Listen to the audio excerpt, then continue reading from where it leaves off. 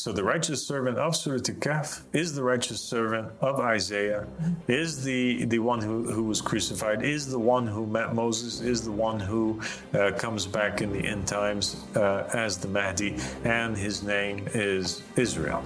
Wow. So it all fits so perfectly. It's all making sense.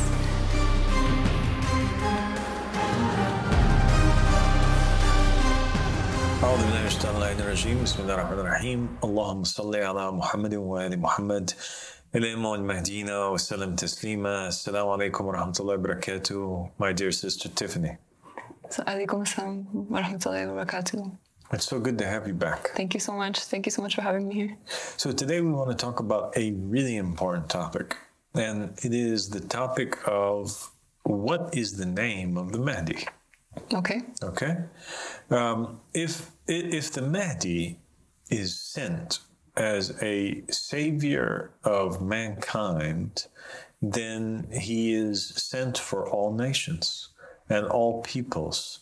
He is a global savior. Okay. Mm-hmm. So he's not just a person who is anticipated by the Muslims. All right. Yes. I know that the Christians and the Jews, they don't believe in the Mahdi, but the Muslims do. And if the Muslims are right, and if there is a Mahdi who was sent by God, and if he is going to establish a divine just state and he's sent for all of the nations, if he is this world savior, then this character of the world savior, he should have been prophesied already in the books of the prophets and the messengers. All of the prophets and the messengers would have spoken about him.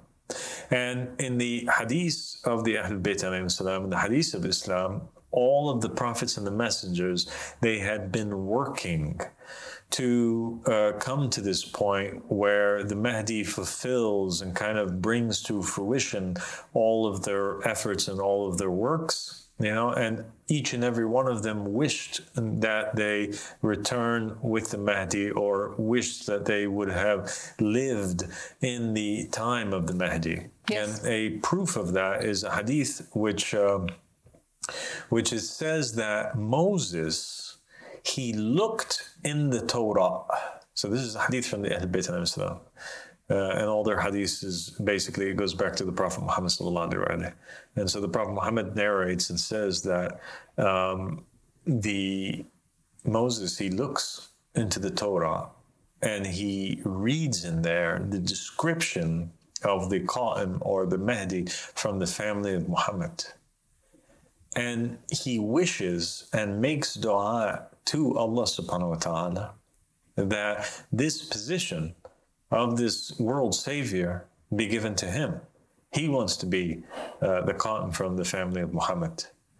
And God's response to him is that, no, verily that one is from the sons of Ahmed. Okay. This is how the hadith is. Imam al-Bakr, from him his peace, said, Moses, son of Imran, looked in the Torah and read what would be given to the Qa'im of the family of Muhammad from ability and preference. So Moses said, My Lord, make me the Qa'im of the family of Muhammad. And so it was said to him, that is from the sons of Ahmad. Interesting. And so what do we get from this? We get from this that the Mahdi is mentioned in the Torah. Yeah, he must be. He must be, because the hadith says that Moses looked into the Torah after he got it and he saw the description of the Mahdi. Yeah. Okay? That's interesting. That's very interesting. So now we have to, with full yaqeen, find out who is this world savior, what is his name, and what is his description, and where in the Torah and in the Gospels and in the hadith of the Ahlul Bayt alayhim salam or the Quran. Okay. Where is he in these three religions? And so, first off, we find that in Judaism there's a book, and the book is one of the books that's written by one of the Old Testament prophets, and he's one of the so-called major prophets. You have major prophets and you have minor prophets, and they're not major or minor because of that they're better, but they're called major prophets or minor prophets because their books are smaller or bigger. Yes. The prophets that have small books are called minor prophets, and from them is Zechariah and Jonah and Haggai and Yes. other than them. And the major prophets include Jeremiah and Isaiah. And so we take the book of Isaiah. It's a very long book, and in it there's a lot of discussion about the messianic age and about the establishment of a divine just state and about the savior of mankind. Yes. It's one of those books that both the Jewish people and the Christians refer to when understanding the Messiah. The Christians obviously cite it as talking about Jesus, but the Jewish people have a different interpretation. Yeah, and so this book actually is the book that they have their major differences upon, because they differ. The Christians and the Jews, they differ over the identity of the Messiah. Yeah. Jews say he hasn't come yet. Christians say he has come. And so naturally, the scriptures, because they reject Jesus as the Messiah and the Christians accept him, naturally, those scriptures that have to do with the Messiah, you're going to find that they have different interpretations on it and a different view on it. Yeah, wildly different. Yeah. And we find that a lot of Christians that revert back to Judaism, they do so because they become convinced with the Jewish interpretation of Isaiah. And most of the Jews that become Christian, they become Christian because of the Christian interpretation of it. Yeah. So it's a very important chapter. Let's jump in and talk a little bit about why it is the case. Okay. We'll start with Christianity. Yeah. Okay. And let's go with the Christian narrative. You tell us a little bit about how the book of Isaiah affects the Christian theology. Okay. From the very beginning of Jesus' ministry, the book of Isaiah is kind of at the heart of it, because it's actually Isaiah that he reads when he goes into the temple. He takes the scroll of Isaiah and he reads a passage from the scroll of Isaiah where it says, "The Spirit of the Lord is upon me," and this is how he's announcing to the people who he is, that he's the Messiah. And he said that today this is fulfilled in your presence. So we can read the entire verse. The Spirit of the Lord God is upon me, because the Lord has anointed me to bring good news to the poor. He has sent me to bind up the brokenhearted, to proclaim liberty to the captives, and the opening of the prison to those who are bound, to proclaim the year of the Lord's favor.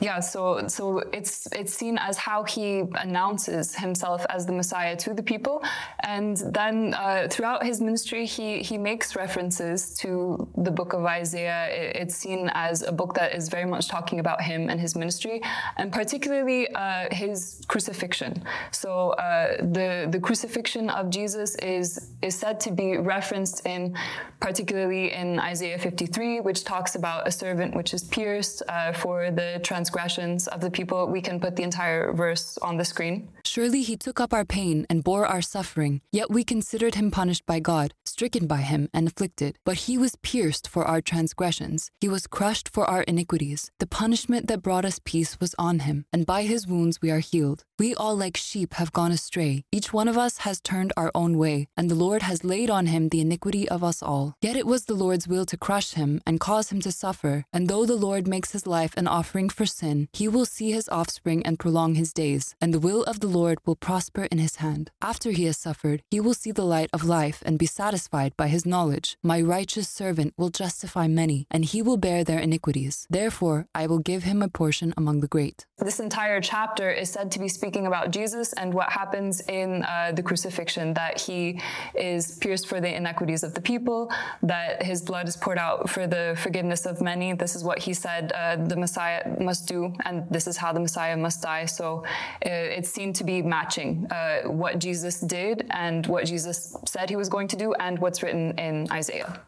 So this is really interesting. So now the Christians and the Jews, they are using the book of Isaiah to also prove what it is that the Messiah came to do and how he brings about this golden age or this salvation of mankind. Yeah, that's true, because it's super different from what the Jewish people are expecting the Messiah to do. And it's almost like he brought this plot twist where actually the Messiah is not going to bring this messianic age, or he brings the messianic age through his sacrifice of himself. And he saves people. That's how he saves. This piercing that takes place. Exactly. And the book of Isaiah is extremely important because it kind of serves as the proof that Christians have against Jews that their interpretation of Scripture is correct and that the identity that Jesus Christ, the Messiah, is supposed to die. Mm-hmm. So it is the only Scripture that they have where they can kind of use to prove that it's okay that the Messiah dies and he's still the Messiah, as to where for them it's impossible that the Messiah dies because he's supposed to bring about a divine just state. Right. This is one of the things that they use as a proof against Jesus. They say he can't have been the Messiah. So this is one of those books that's a point of debate where, they put it forth and say, yes, this is actually what the Messiah was meant to do. Okay. So in summary then, Christians, they find mentioning of Jesus in Isaiah.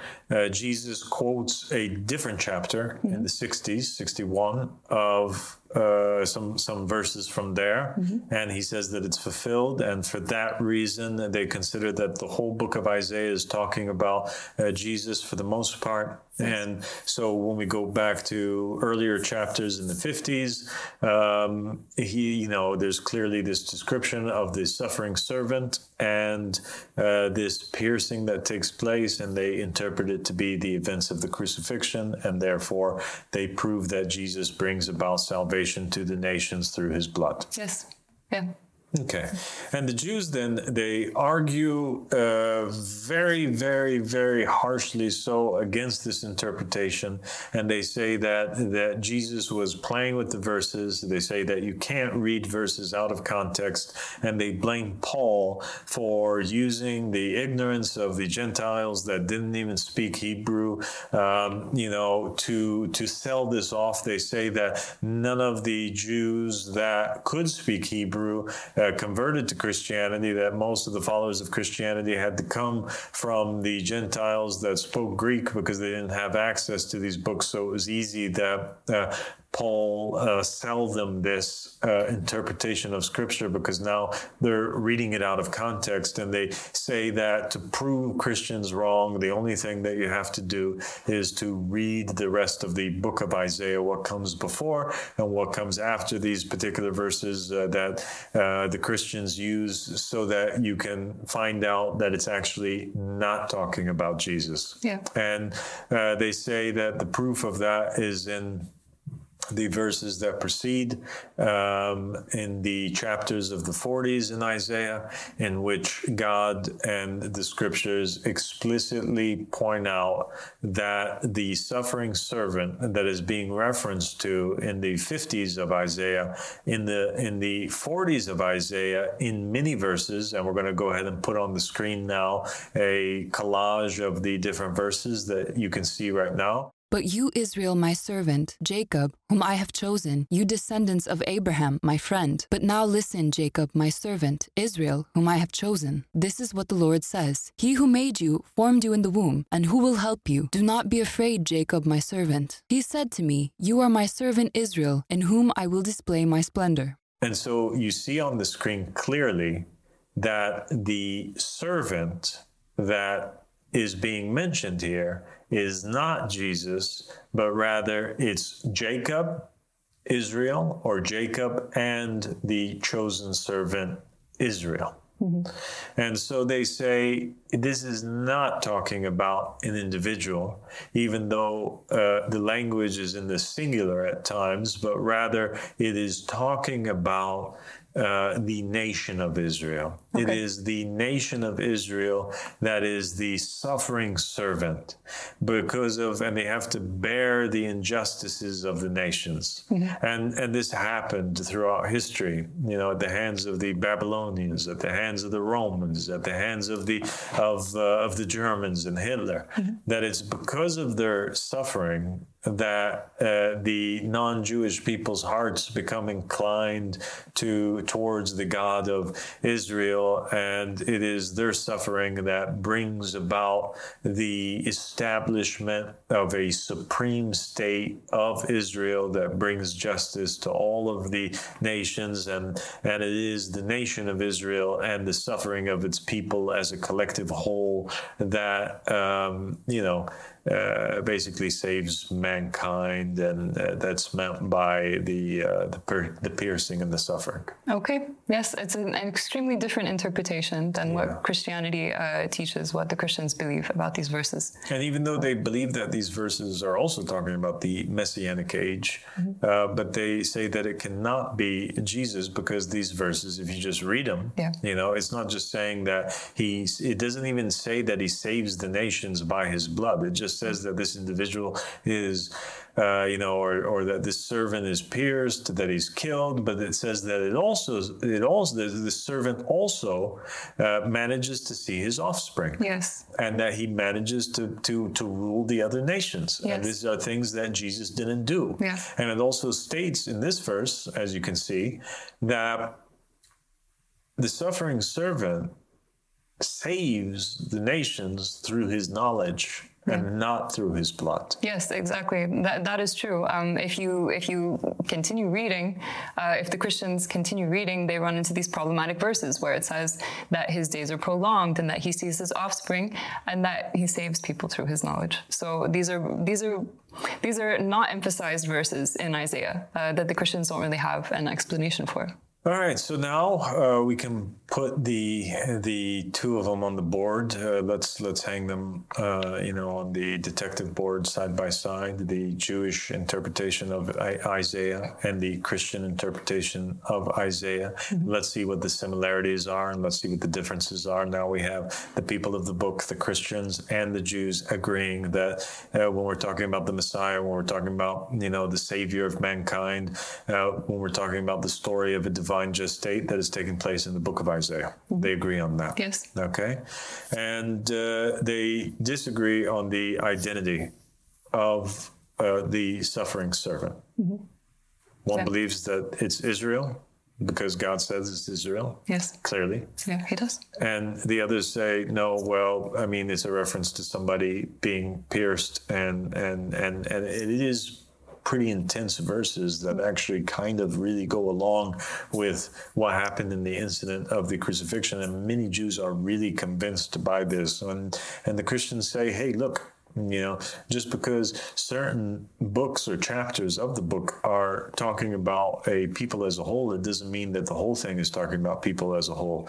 And, maybe that was talking about Israel, and this is talking about Jesus. Yeah, they both have valid points, really, when you look at it. There's definitely an argument to be made for both sides. Yeah. So it's one of those interesting books, because what is the resolution? Well, Christians also say that, look, we can play the same game. And if we look at the verses too, and argue back against you, Jewish people, you'll find that these verses also don't apply to you, because it says that the suffering servant is innocent. He didn't commit any injustices. He was infallible, and he didn't do anything wrong. He didn't spill any blood, and yet this happened to him. Yes. But you guys spill all kinds of blood. You guys have known by your own admission that you guys spilt the blood of the prophets and the messengers, and you rejected them.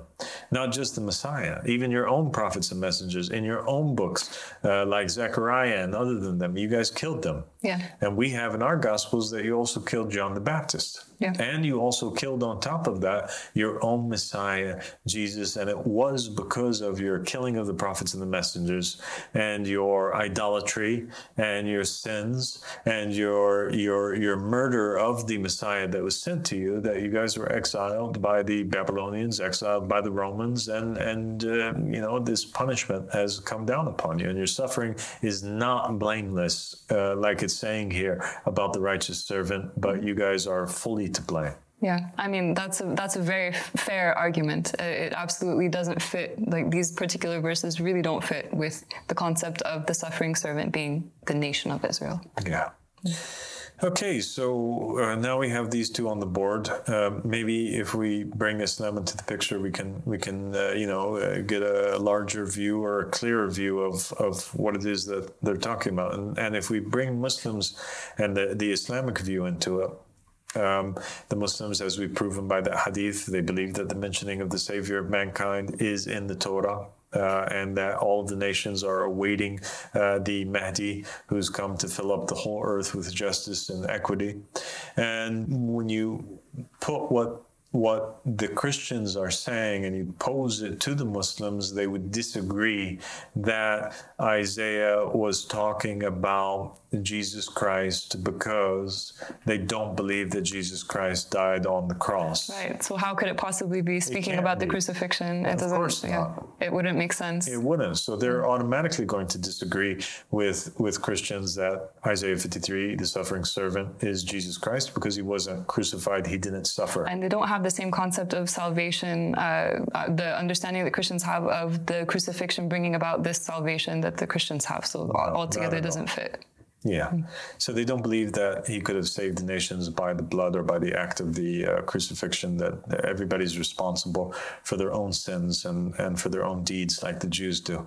So then, they're like, okay, well, that's not the interpretation of it. So let's look what the Jews are saying. And the Muslims look at what the Jews are saying. And then if the Jews are saying that they're going to survive and they're going to be the ones that are upon the truth, and they're the ones that are going to establish a divine just state, and that they were blameless, and that they are the ones who suffered because of the injustices of other nations. Well, then they say, okay, well, what about us? Well, we're Arabs, we're Muslims around the world. We were at war with Israel for a long time, so this means that we are on the injustice part. We totally can't accept that either.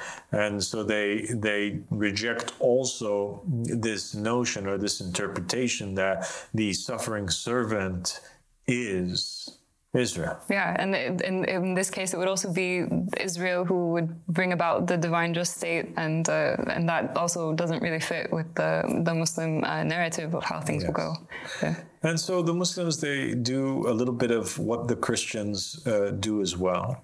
And that is that they kind of, because they have this belief in this idea that the Torah and the Gospels were corrupted. So they take particular verses or certain sections. And so they talk about the era of the establishment of the divine just state, some of these verses from Isaiah, and they say that this is talking about the Mahdi. He is the one who comes and he brings peace and prosperity. And here, let's look at some of the verses which speak about the golden era from Isaiah.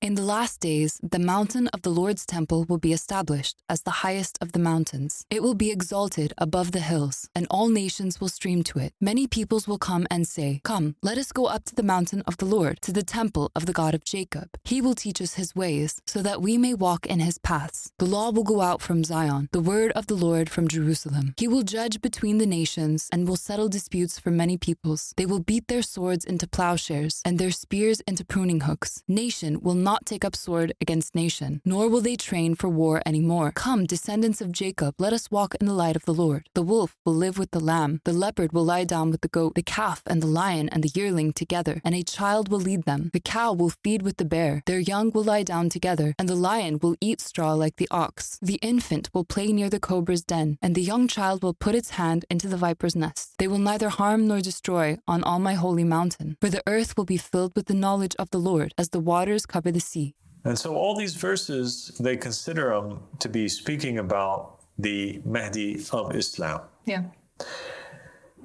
But the Jews are not accepting what the Christians are saying, and the Christians are not accepting what the Muslims are saying, and the Muslims are not accepting what the Christians are saying, and now it's become one big mess that they're not in agreement upon, but the only thing that they are in agreement upon is that Isaiah is a prophet, and Isaiah was talking about in his books the divine just state and that promised savior of mankind. Yes. Yeah. But all of them are failing to take a look at all of the verses, because nobody has this explanation of what all of the verses are actually talking about. I've seen that there's a lot of picking and choosing going on from all three. Yeah, there is a lot of picking and choosing. But if we brought the three of them together, I think a clear picture emerges.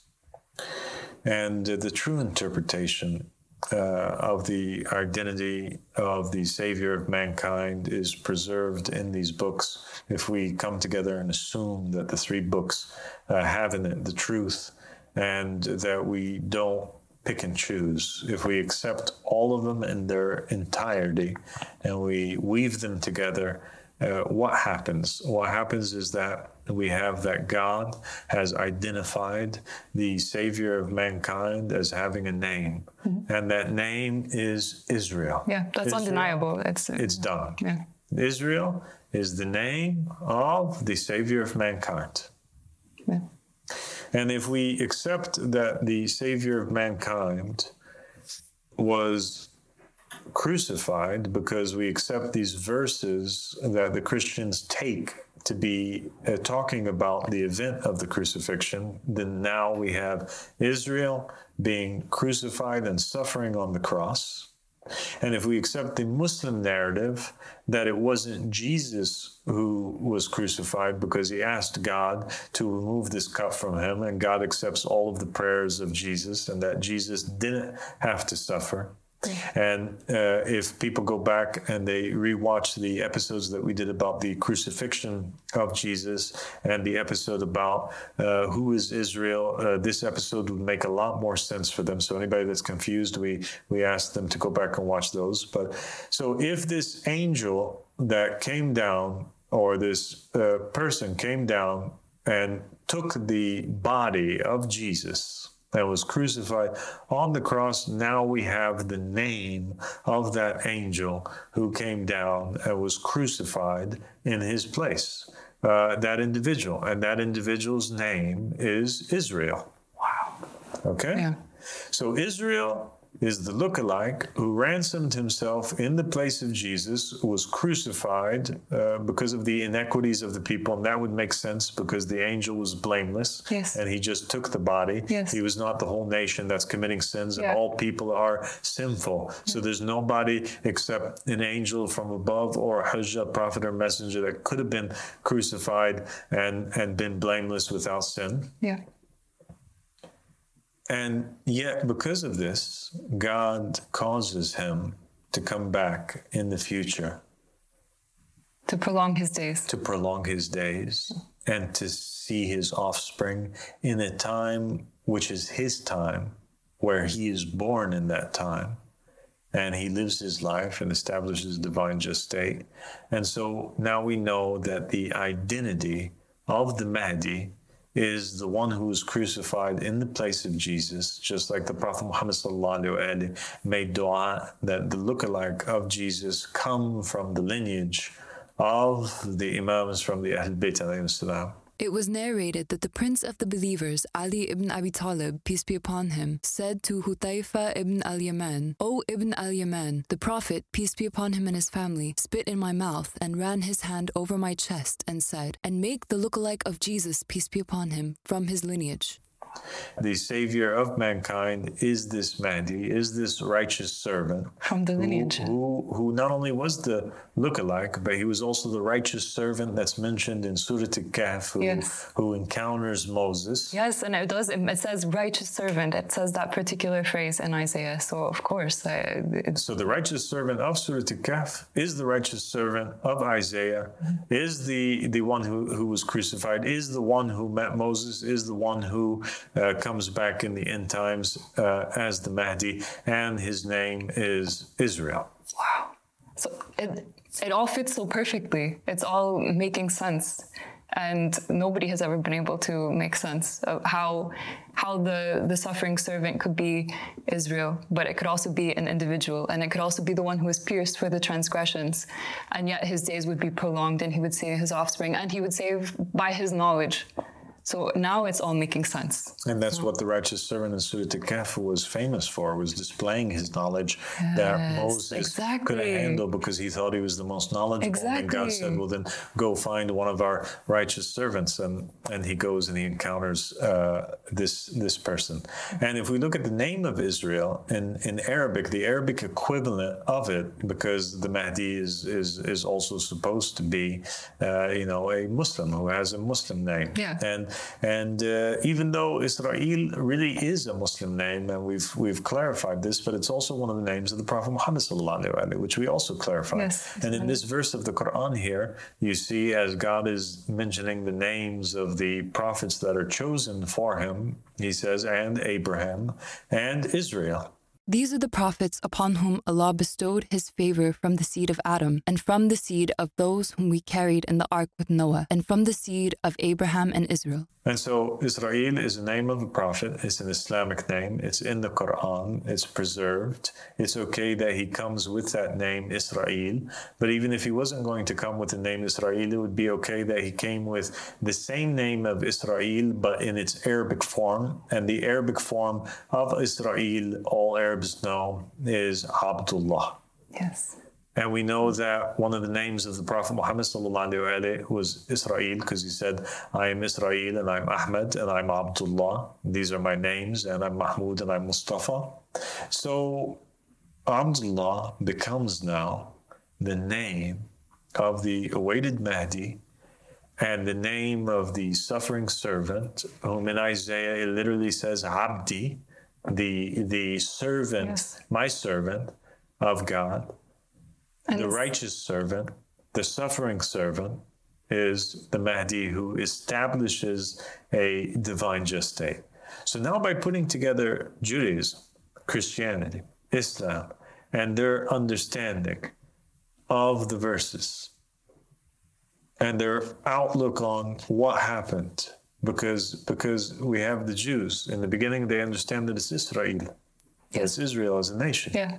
But Jesus came, and Jesus corrected that understanding. That's why the prophets are sent. That when the people start to understand things and hold on to it, they always misinterpret and misunderstand things, and it needs a living messenger in every time. Yeah. So if we assume that Jesus is from God and he came and he corrects it, then he corrects it to say, okay, it's not really about Israel. It's about an individual, and it's about the individual who was on the cross. Mm-hmm. And Jesus never in the New Testament says that he is that person on the cross. No. In Isaiah. He never says that. No, he doesn't. And so then what happens? Then people assume in the time of Jesus that it was him that was on the cross because they physically see him being crucified. Yeah. But if we accept Islam, that comes and verifies the prophets and messengers, then we have to accept also the narrative that Muhammad comes and he verifies some of the Gnostic scriptures. Yeah. That state that actually it wasn't Jesus. See, even some of the companions of Jesus said that they saw him, and that he said that it wasn't him that was crucified. And it's actually these scriptures that have in it the truth. And somebody else was crucified in Jesus's place. Yeah. Then if we accept that, and we accept Muhammad as a prophet, and we accept his correction of the misinterpretation that took place, then where are we left? We're left in a position where it's clear that the Savior of mankind, his name is Israel, but it's an individual, and it's the same individual that was on the cross that got crucified, and he is the suffering servant, and his name is Abdullah, Abdi, and his name means Israel, and he is Israel, and he's this king from the lineage of David, but at the same time, he is a successor from the family of Muhammad alayhi salam. My head is spinning. I just think it's amazing that actually everything makes sense now. Everything, all of these things fit together. it just all makes sense. Abdullah is the servant of God, is Israel, and he is the servant who bore the iniquities, and he is the one who was pierced, and he is Israel. Just as the Jewish people believe that these verses are speaking about Israel, everyone had a piece of the puzzle correct, but nobody understood the whole picture, and until this knowledge which you've brought forth, and it's absolutely amazing. And then now it makes sense too, because in the book of Revelation, you will have this Savior figure. He's coming, and he is Israel. So Israel comes back, and he brings back and gathers the lost tribes of Israel, the sons of Israel. And so, as Imam Ahmad al-Hassan has said, he said, Abdullah is Israel, and all of those that are around him are the Bani Israel. They are the children of Israel. The true children of Israel. That's amazing. Well, thank you so much for joining me on this episode. Thank you so much for having me. Assalamu alaikum. Alaikum salam.